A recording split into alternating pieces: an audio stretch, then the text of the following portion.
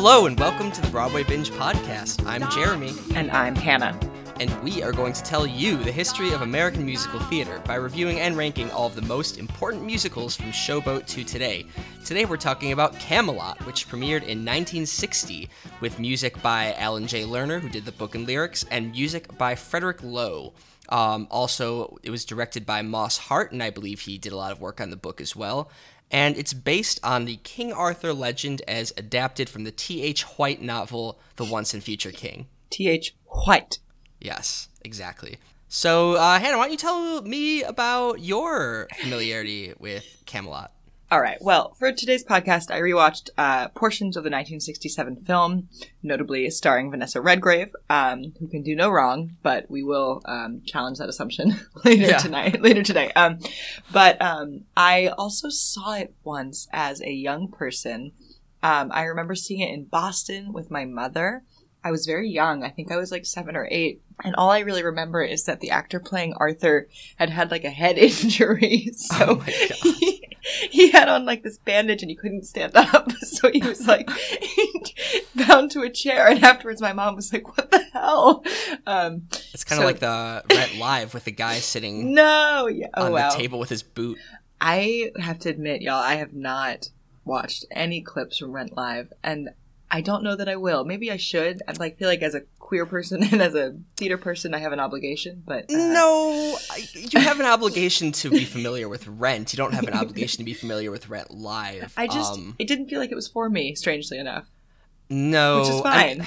So Vanessa Hudgens, I thought, did a great job. I thought the guy who played Mark, did a great job. It's just tough because they had to go with a dress rehearsal performance when no one was like giving their all, or most of them weren't giving. Vanessa Hudgens was definitely giving her all in the dress rehearsal. You can believe that. What was the deal? They used the dress rehearsal because the guy hurt his foot?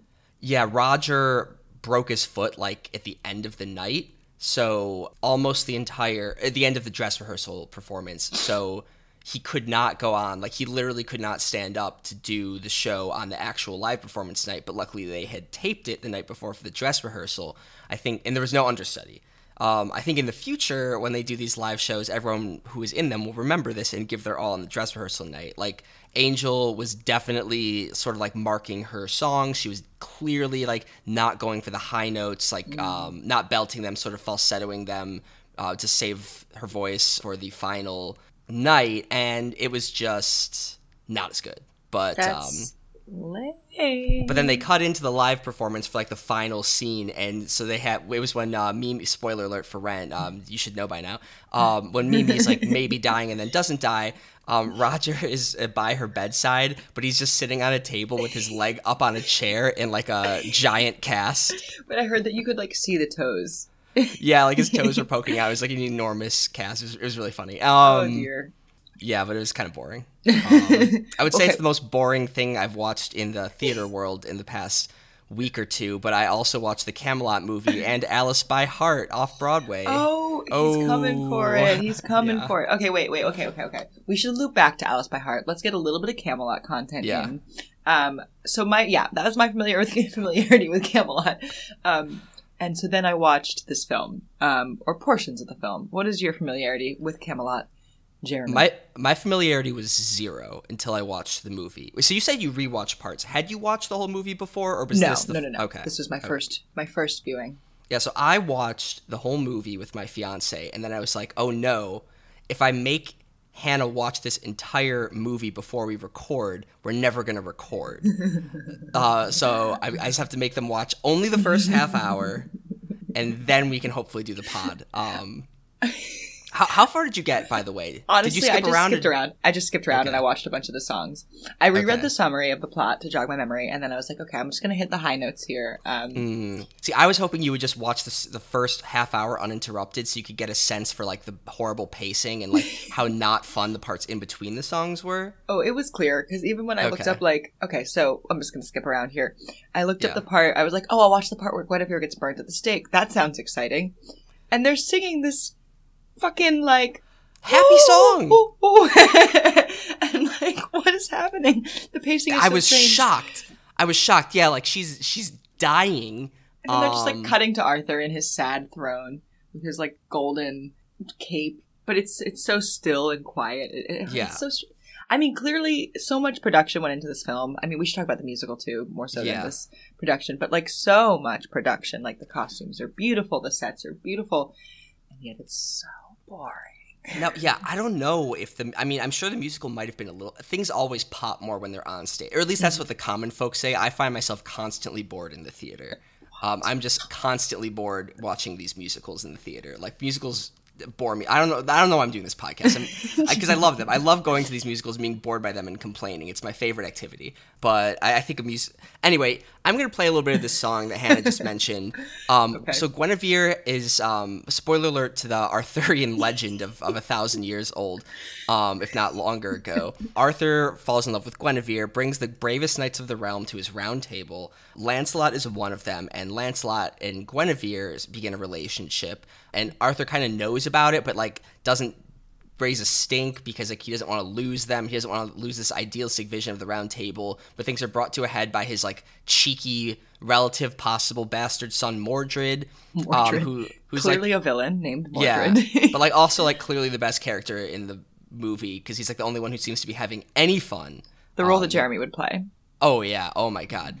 Actually, side note, I was just thinking last night, if I could play any role in all of Broadway history, it would be Prince Bolkonsky in Great Comet, the old guy. Prince Bolkonsky is crazy, and Mary is plain. Andre's family. Totally messed up. Yeah. That's a really good choice. I think I would want to maybe play Maria. Oh, is that the friend's? It's the aunt, right? The aunt. Oh, yes. Yeah. Oh, yeah. So she was the actress playing her was supposed to be in Alice by Heart, which we'll come back to. And she wasn't there, but the understudy was excellent. Great cast. It just needs a lot of work. We'll get back to it. Okay. So Mordred brings things to a head, and Guinevere is going to be burnt at the stake. It's really sad. This is like the dramatic linchpin of this show, which isn't really a comedy. It's very dramatic. It's a musical drama. I just want to reinforce this is supposed to be serious and dramatic, and this is the most serious and most dramatic part of the whole show. And this is what the cast is singing as Guinevere is being like tied to the stake and like brushes being put under her feet. Oh, whoops! I just made a huge mistake. I made a huge mistake. The volume button is right next to the go to sleep button on this laptop. That's actually maybe what happened with Camelot. I can't believe this. Who let this song happen?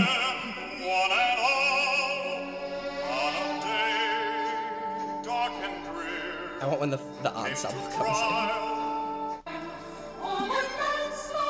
What the hell?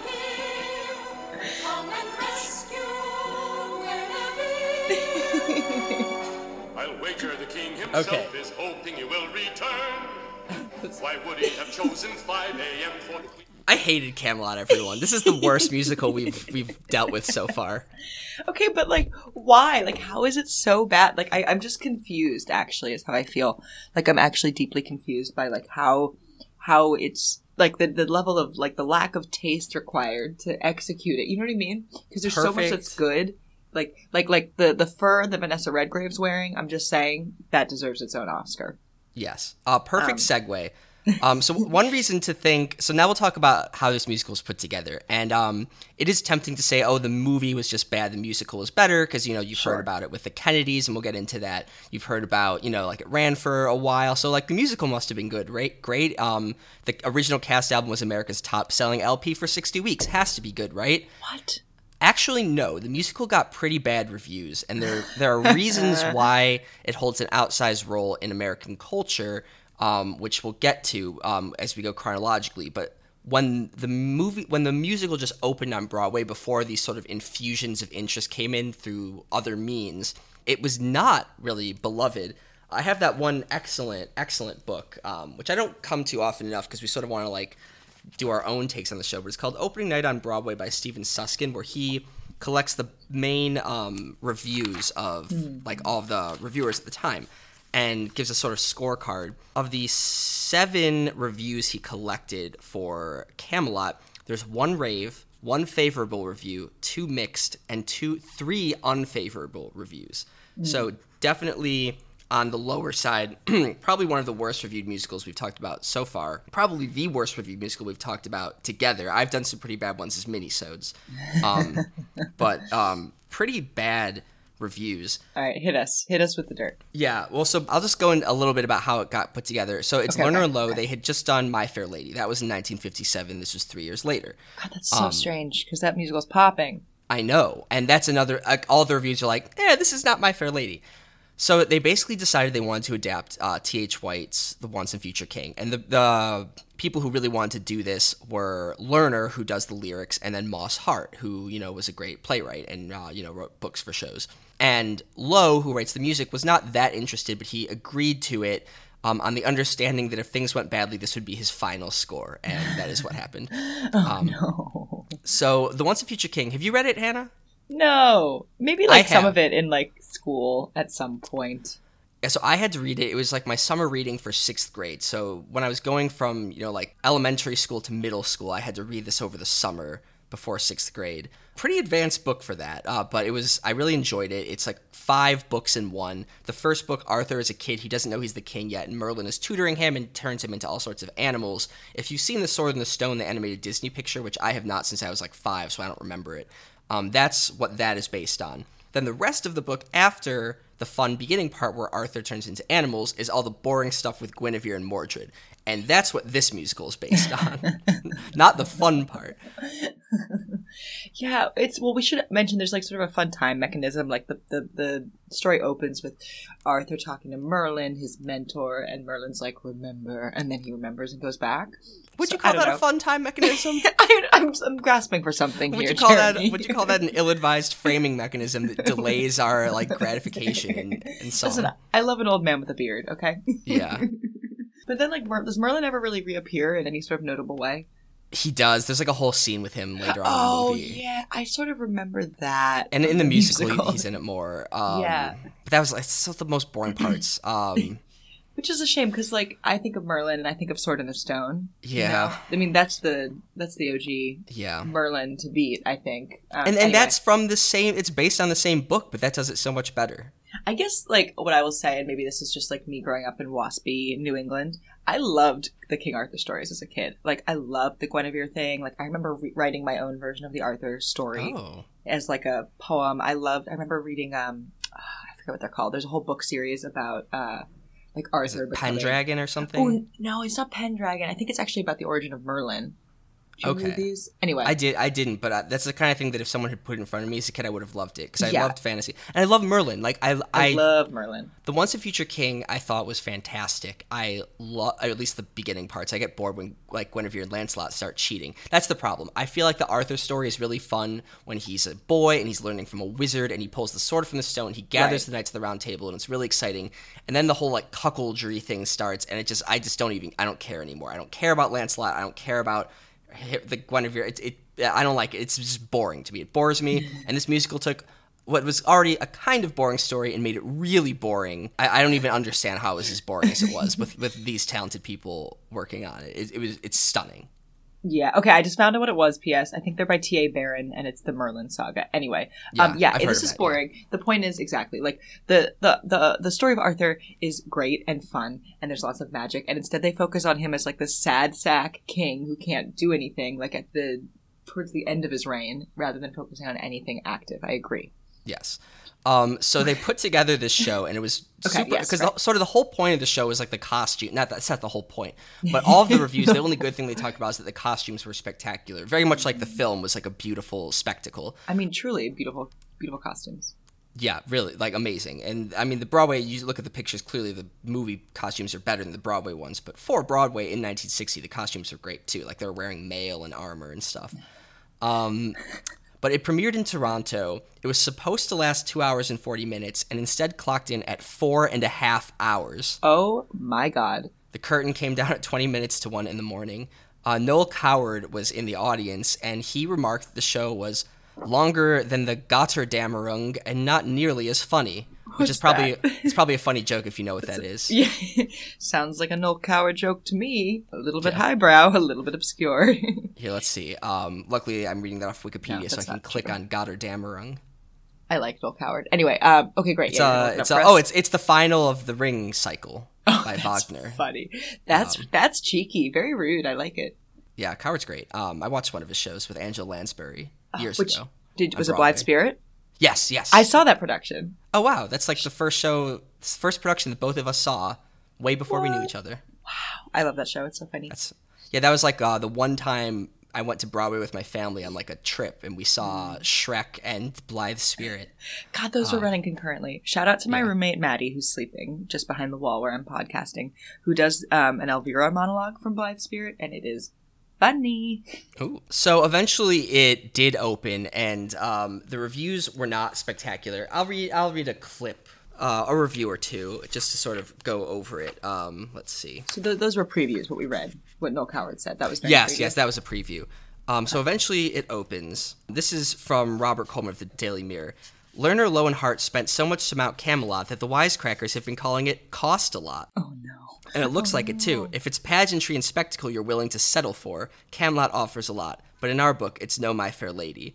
We suspect that Lerner set out to pen a serious satire on knighthood and flower and missed the boat. His philosophy lacks true depth, and there's too little wit about the premises. There's all too little of the tongue-in-cheek that marked Rodgers and Hart's delightful A Connecticut Yankee, a spoof on the same theme. Remember, I think this was like in one of our first episodes, we were talking about the Q factor. Yes, but remind me of what it was. I totally forgot. They did this study where they looked at successful, frankly, like financially successful Broadway musicals, and they assessed the ratio of new to old collaborators, and they found there was this special ratio where there were like some repeated collaborators, but some new folks in the mix, and they found like that was often the recipe for the most successful collaborations. And I wonder if the Q factor was off because so many folks who'd already created together just sort of got the band back together, and I feel like there was no new juice in the mix. I think that's a perfect explanation, and I hate that I forgot about that. That's such a good Q factor, isn't that Q good? factor. We can't forget that one again. Yeah, it's a goodie. So maybe Camelot's downfall was the Q factor was not correct. I think you're right. I mean, this was literally the final show of Lowe, so like there's no fresh young talent here. Right. Oh man. I'll read one more sentence from one of these reviews. This is from John McClain fun. in the Journal American. I'll read the first sentence. It would seem to be impossible to top My Fair Lady, and indeed it is. It's just a snooze. I don't know. Yeah. And they cut it a lot from that 4.5 hours, and they continue cutting even after it opened on Broadway. Like one of the songs they cut is "Then You May Take Me to the Fair," which is actually the only song I enjoyed in the show. Really, we'll play more music from it soon, just to sort of finish out the process. So yeah, audiences didn't take to it a lot, and it was very bad for the health of the three collaborators involved. I will read this quote from the author of this book, Stephen Susskind, sort of summarizing the show before I then go into the details. But this is what the author of this review book says, Stephen Susskind. The My Fair Lady men decided they didn't even need a producer. They could do it all themselves. They couldn't. That the Camelot experience sent them all to the hospital. Moss Hart never quite recovered, dying on December 20th, 1961, while Frederick Lowe simply walked away from Alan Lerner and retired altogether. Lerner hung around for the rest of his life, offering Broadway a handful of additional musicals that Broadway rejected out of hand. Okay, this is sad. This got very sad. It's like a metaphor, like Arthur is them. They were entrapped by the rules of their kingdom. Exactly. Wow. And the author of my other favorite Broadway book, Larry Stemple, basically makes that connection exactly the same. Well, thank you, Stemple. Says, perhaps, well, actually, so this is him quoting from some other thing. He always does these quotes. It never says what the quote is from. Like, that's kind of weird. Like, at least he's not taking credit for the words himself, but sure. But he's anyway, not citing them. So here's something that someone else said. Perhaps Lerner and Lowe's Camelot was more prescient than it seemed as it began the era of the 1960s. The dying King Arthur may, at the end of Camelot, optimistically urge a young boy to recount the glories of his kingdom, read America, to keep its vision alive. But the tale the musical tells is one where Camelot begins as a heaven on earth, only to become eventually ruined through conflict, treachery, and a breakdown of trust and loyalty, a destruction primarily wrought by romantic love itself. The musical would go on in America, but now it would be reshaped by a more changing and problematic American world than Broadway had hitherto envisioned. It's actually totally different from what you were just saying, but same thing. I guess. Same. Wait, he's saying the New World, the New Order is problematic? Like, he's saying, like, everyone was optimistic about America during the Kennedy years. Oh, and then, I see. Yeah, actually, so that quote was not going towards what you said at all. What you were saying is that the musical is sort of about the writers, and I totally agree with you. Like, it's sort of, they are King Arthur who came in optimistic and left all sad. But it also applies to the American presidency to an extent. Wait, let's loop back. Talk to me about the Kennedys link, please. Yes. So, tiniest detour before Kennedy. So, the musical was doing bad, and eventually the cast went on the Ed Sullivan Show, which was a huge deal. And that reinvigorated I don't remember that, but I know a bunch of tourists. Yeah, a bunch of tourists then started seeing the show, and that sort of reinvigorated it and got it an undeserved extension of life. So that was like factor number one in why people like Camelot too much, because they didn't actually see the production. They just watched it on Sullivan and bought the soundtrack. And so the soundtrack was really popular, but the musical was not actually good. But a lot of people in like Kansas were just listening to the soundtrack and watching it on Sullivan, and they didn't realize it was bad. So that's reason number one why people give it too much credit. Reason number two was Kennedy. So John F. Kennedy was the president of the United States who was assassinated, for those Gen Zers who don't know, who listen. So basically, the association between Kennedy's cabinet and friends as Camelot didn't happen until after his death. Life magazine, which was a really popular magazine in the 50s, 60s time for those Gen Zers who don't know. And Life magazine quoted Jackie Kennedy a few months after his death, or a few weeks after his death. And this is what she said. When Jack quoted something, Jack is what people referred to John F. Kennedy as, for those Gen Zers who do not know. When Jack quoted something, it was usually classical, but I'm so ashamed of myself. All I keep thinking of is this line from a musical comedy. At night before we go to sleep, Jack liked to play some records, and the song he loved most came at the very end of this record. The lines he loved to hear were, quote, "Don't let it be forgot that once there was a spot for one brief shining moment that was known as Camelot," end quote. So people sort of began to associate Camelot, this glorious shining. I think it's kind of sweet. I mean, I hate, the show is bad, but like... No, okay, we heard that is sweet, but... Yeah, so people sort of referred to the Kennedy administration and all of his like young, fun people like RFK and Jackie and all those fun, awesome people who are in the White House for 3 years, which coincidentally was the exact same 3 years that Camelot was open. Everyone started to look back on Camelot and the Kennedy administration as this glorious moment before everything went wrong, before Vietnam, before Watergate. It was Camelot. So people still to this day refer to the Kennedy administration as Camelot. People who've never seen the show, people like myself, I just know that like, oh, the Kennedy administration was Camelot. Fascinating. I didn't know that piece of history. Perhaps I should. Interesting. Yeah, okay, so I'm interested in this notion, though, that, like, this play, like, I feel like we kind of, like, I've conceived of Camelot as being, like, this really essential part of, like, the musical history, cultural lexicon, and it seems like it actually was just, like, faked its way in and never did well. And was always this long, boring show that just had a couple, like, really lucky cultural touchstones with, like, the Ed Sullivan Show and the Kennedys reference, and so we've conceived of it as this, like, significant thing. Exactly. I think that's exactly right. Interesting. And I also had not dug into this until after we decided to do Camelot. And I'm glad we did, because like it's important because other people have this conception too, and we should burst their bubble and let them know, no, it's terrible. Don't watch Camelot. But yeah, it really, if it wasn't for the Ed Sullivan Show and the Kennedys, I do not think Camelot would have gotten to a point where we would have put it on our list of the most important musicals of all time. We would have skipped it, made it a mini-sode. I would have gotten halfway through the movie and then been like, does this need a mini-sode? Maybe I'll give it 15 minutes of my attention. But instead, we're here. We are. Wait, okay, so while we're here, almost a half hour into this pod, let's play like another song or two. Yeah. Let's start with Camelot, the actual song Camelot, which unfortunately gets stuck in my head. Yeah. The original production had Richard Burton, who is a really famous actor, does a lot of Shakespearean stuff, as Richard Arthur. Burton, famously in Virginia Woolf, playing George with Miss Elizabeth Taylor. Ah, wow. I have not seen that. Yeah, they were like lovers, and then they did the Who's Afraid of Virginia Woolf film together, and they were like, a lot of people like posit that that's like them working out their real couples drama. That is on awesome. Camera. Mm-hmm. I am not familiar with that show, to be honest. Which Who's Afraid of Virginia Woolf? Yeah, I'm not familiar with it. But, yeah, so Richard Burton and Julie Andrews was Guinevere. Right. In a long-running tradition, she was the star of a Lerner and Loewe show like My Fair Lady, and then was replaced for the movie. Vanessa Redgrave, just like Audrey Hepburn, did a great job, but of course not as good as Julie Andrews would have been in the role. Although I'm kind of glad that Julie Andrews steered clear of that disaster of a movie. Yeah. And then Robert Goulet played Lancelot, and this was his first role. Robert Goulet is like a big person, or he was a big person. He's no longer with us, but he was a big person on Broadway in like the 60s and 70s and 80s. So this was his first major role as well. In the movie, I also want to note, Richard Burton was replaced as King Arthur by Richard Harris, who played Dumbledore in the first 2 Harry Potter movies. Right. Oh, yes. Wow. Interesting. I mean, this is not going to be for the benefit of anyone other than Hannah. You'll have to do this Googling independently, everyone out there.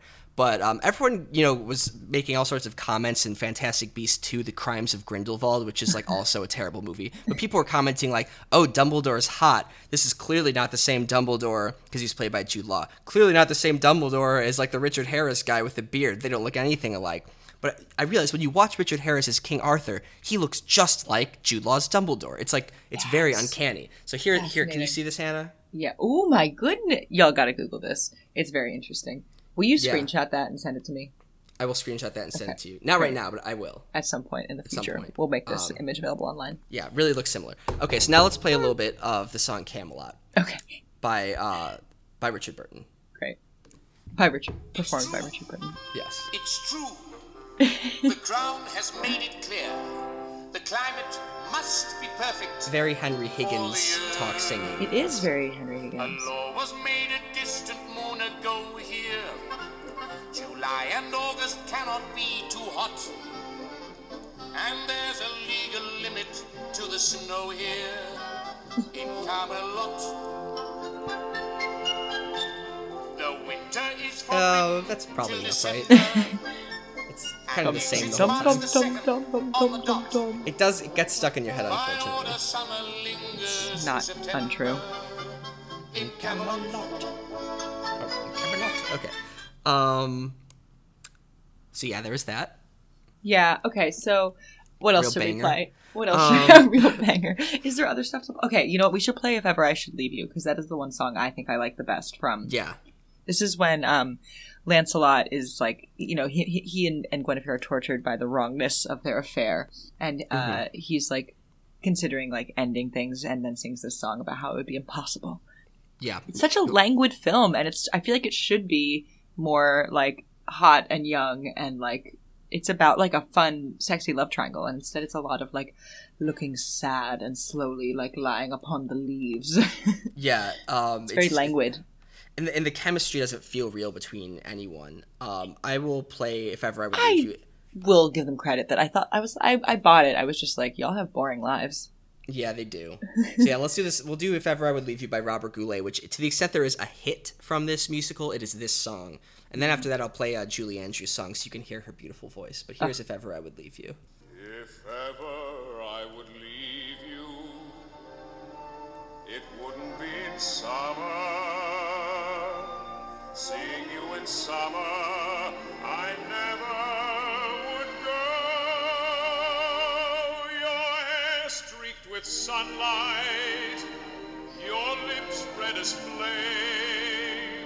your face with a luster that puts gold to shame. Okay, and he does the same thing with each of the 4 seasons. And then he loops through. I mean, I think it's a pretty song. It is. I don't know. No, it's great. What else there is to say about it? It's a great song. Robert Goulet's fantastic. Good that he was discovered. I wonder. Yeah.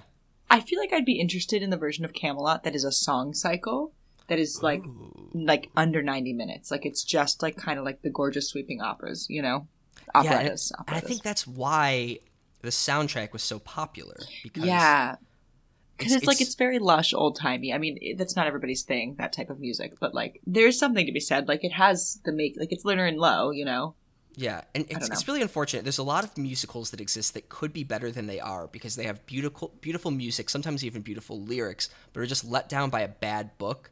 Mm-hmm. And just no one sort of steps in and was hey guys, this book is going to be the death of this show. We have to totally cut the book, just take the songs as they are and write a whole brand new book totally from scratch before we transfer to Broadway. That's the thing that needs to be done more often. This is where I detour into Alice by Heart. Okay, there it is. I knew it was coming. The new collaboration currently off Broadway between what are their names? The Spring Awakening guys, and Waitress team, right? The book is co-written by the woman who directed and wrote the adaptation of the Waitress movie that was on the Waitress Broadway. I should know these people's names. Let me quickly Google. Cool. I'll add the caveat that I have not seen it, but I know someone in it, and so I want to be nice. and they were really good. The cast was really good. It's a musical that could be good, but it's not. Anyway, so so Duncan Sheik, Duncan Sheik, thank wrote you. the music for Spring Awakening, wrote the music for this as well. Lyrics were by Stephen Sater, who wrote the lyrics for that as well. And then the book is co-written by Sater and Jesse Nelson. Jesse Nelson, who was responsible for Waitress, which is a pretty decent musical.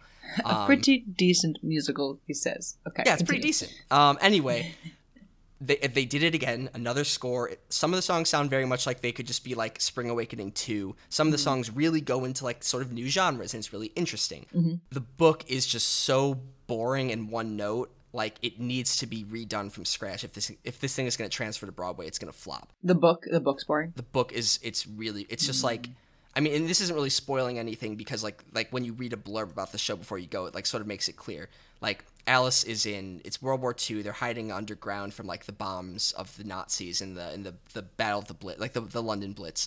And she has this boy who she's friends with. They're like young teens, and he's dying, and she's like decides to read Alice in Wonderland to him by heart because it's their favorite book they used to read together.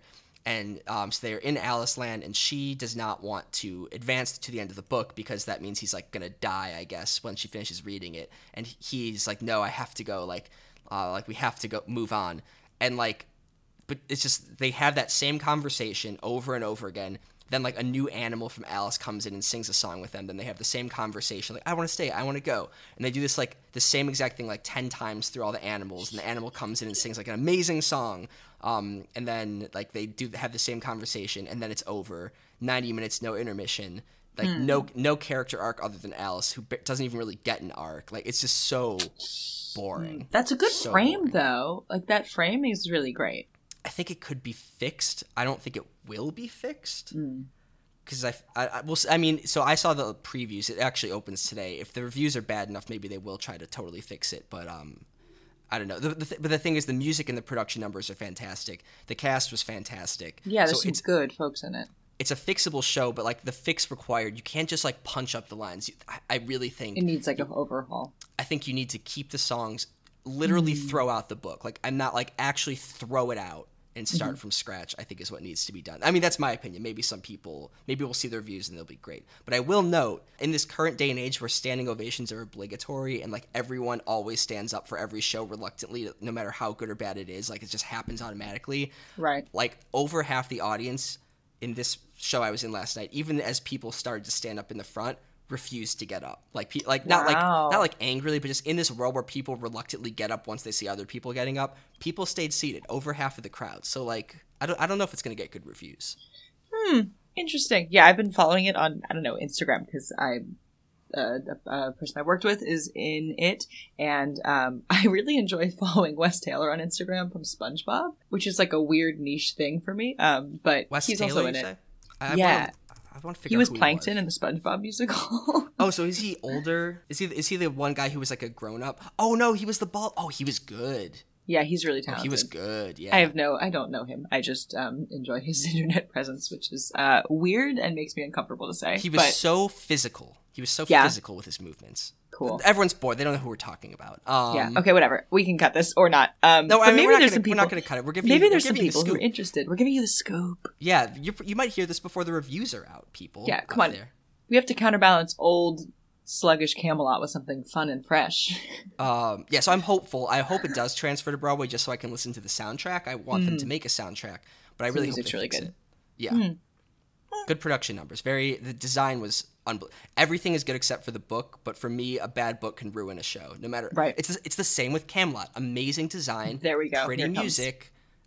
Horrible book, and that ruins the entire thing. Yeah, that's so whatever. Okay, so should we like get into like do we want to rank this thing? Do we want to talk more about it? I want to play a Julie Andrews song, and then we can... Oh, right. Yes, thank you. Okay. Hit us with the... Also, my segue is going to be that I just saw Aquaman, and I saw Aquaman because Julie Andrews is the voice of, like, the mythical beast in the film. Do you know about this?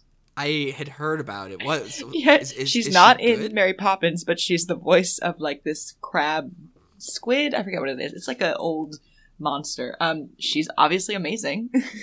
Yeah, but you tend to like giant crab monsters in movies more than you should. How dare you bring up Moana on our podcast, Jeremy? The people need to know Jeremy doesn't love Moana, and there's a lot of things about Jeremy that I love. but sometimes he's wrong. And if you love someone, you sometimes accept shortcomings in Everyone their character. mistakes their love of the character Moana for loving the movie. When Jeremy, the I movie won't is engage not with you on this because it will good. get ugly. Okay. The crab is... What's the point? Anyway. How dare you bring up the crab? The coconut monsters. Can Shiny. you defend them? Can you defend them? They're a fun, whimsical moment. Whimsical. It's a children's film. Yeah, so is Toy Story, and that's good. Toy Story's excellent. Okay, whatever. Hit us with Julie Andrews. I'll play Julie Andrews. This is The Simple Joys of Maidenhood. And then I'll play the Vanessa Redgrave I hate version. that song. I hate the Simple Okay, Joys. how about... No, play it anyway, because I want to Oh, no, hear sorry. Julie sing That's it. not even what I was going to play. You're right. I was going to play The Lusty Month of May. Sure, that sounds more fun.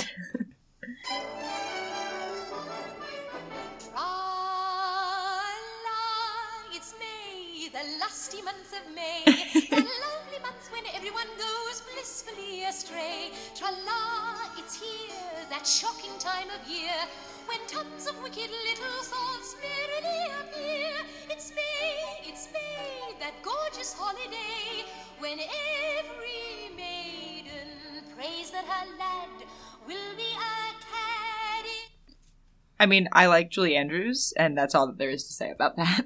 Yeah, she somehow manages to make being the best woman singer of all time sound effortless. Yeah, it's very, like, calm and relaxed, and just like, crystal oh, yes, clear. I'm just singing about whatever. Yeah.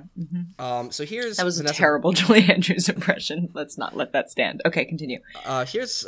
Vanessa Redgrave did do a good job. For someone who's not known as being a singer... I love did Vanessa Redgrave. She did do a really, really good job of this movie. So it's unfair to compare her to Julie Andrews, but we Yeah. will anyway. Well, I will also just say I think she's perhaps the greatest stage actress of all time. So, Yeah, I've never seen her on stage, but I mean, I can believe oh, it. she's so good. I saw her in a one-woman show called A Year of Magical Thinking that destroyed my whole life. Good. Sounds bad. It's not good your life is destroyed. Let's see if she does the same key. It's May.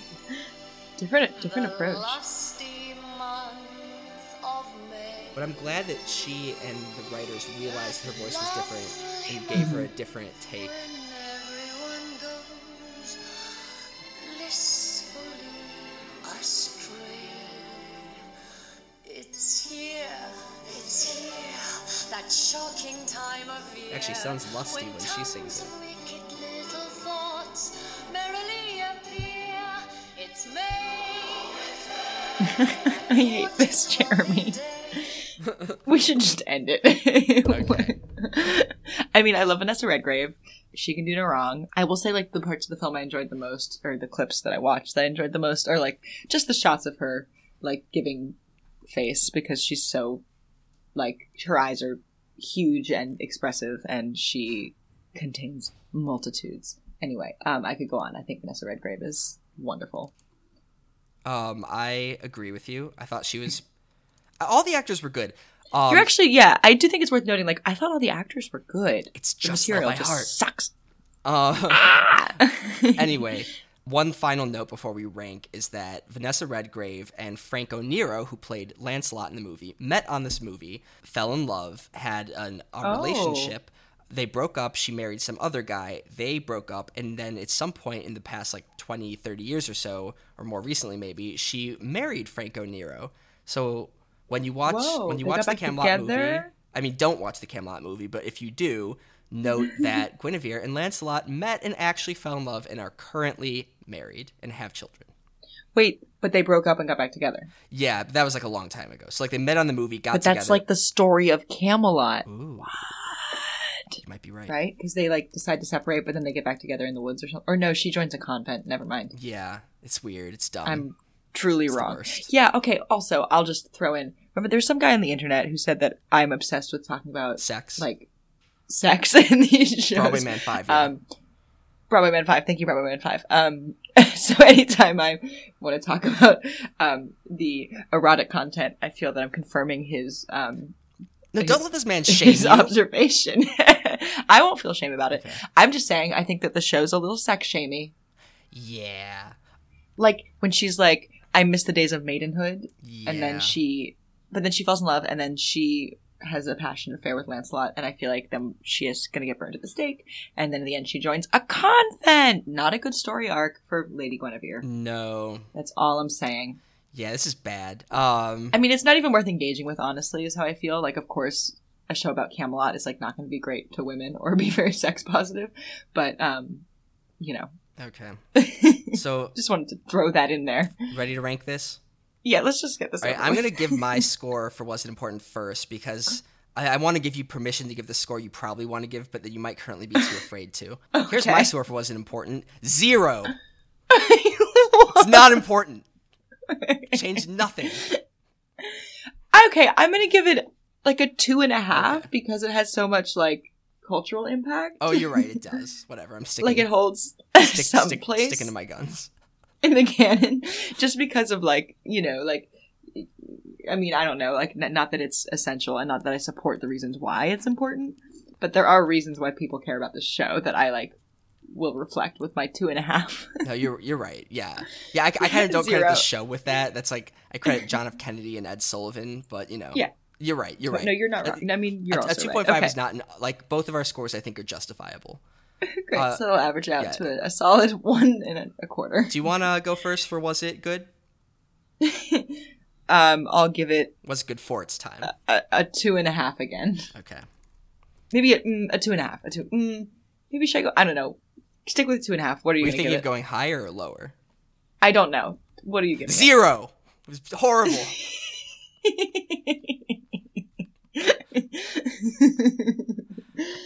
Originally, I was going to maybe give it a higher score for Was It Good, like a 1 or a 2. But then I read these reviews, and it's like, you know what? If even these people thought it was, like, not great, like, back then, who's already really rough on shows in the modern day that other people think are good, would have also been rough on the show if I had been there in 1960. Maybe my 2.5's too high. It's okay. Oh, well, you give it a 0, 2.5 is so really it's fine. You're currently on pace. Yeah, that's true. I'm trying to. I think, is this on pace for your lowest score ever? Yeah, I mean, it's funny because, like, there are things that we watched that I hated more, but, like, our current last place I is don't know. Kiss Me Kate, and so far you gave that a 3 for Was It Important and a 5 for Was It Good. So you're already on pace. This is your lowest ever. I'm on pace. All All right. right, well, noted. Now, is it good? You want to go first on this one too?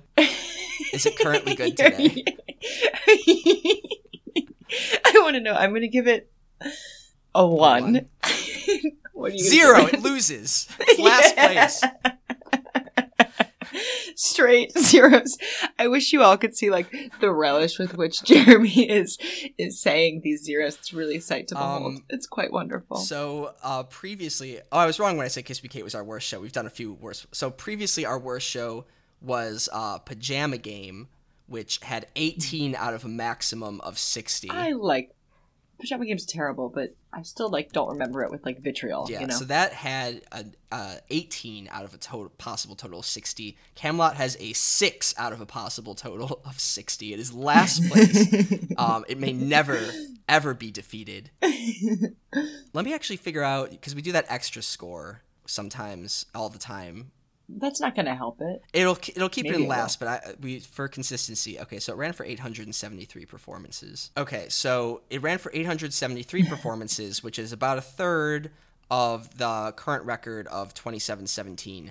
So that gives it a run score of 3. So that increases its score from 6 to 9 when you add that into consideration. Still distant last because Pajama Game goes from 18 to 22. This goes from 6 to 9. So no matter how you slice it, Camelot is the worst musical we have covered. Not to say it's the worst musical of all time because there's worse musicals which we just haven't covered. Sure. But all right. Yeah. Well, this has been fun. What are we doing next, Jeremy? Good question. I think we're on to some good stuff in the future.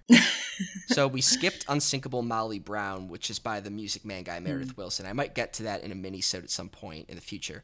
But next up, we're on a good run. So next up is How to Succeed in Business Without Really Trying. Oh, that'll be by fun. Frank Lesser, who did Guys and Dolls. I want to add in, have you ever seen the film Quest for Camelot? A much better No. musical than Camelot. It's a musical? It's a children's film. Who made it? I feel like it might have been one of those, like, weird DreamWorks films that, like, is very niche. Hang on. Quest for Camelot. There's a great song at the end. I think it's Warner Brothers. Hold on. And in the end, ends with The Prayer, sung by Andrea Bocelli. Oh. Okay, wow. Yeah, so...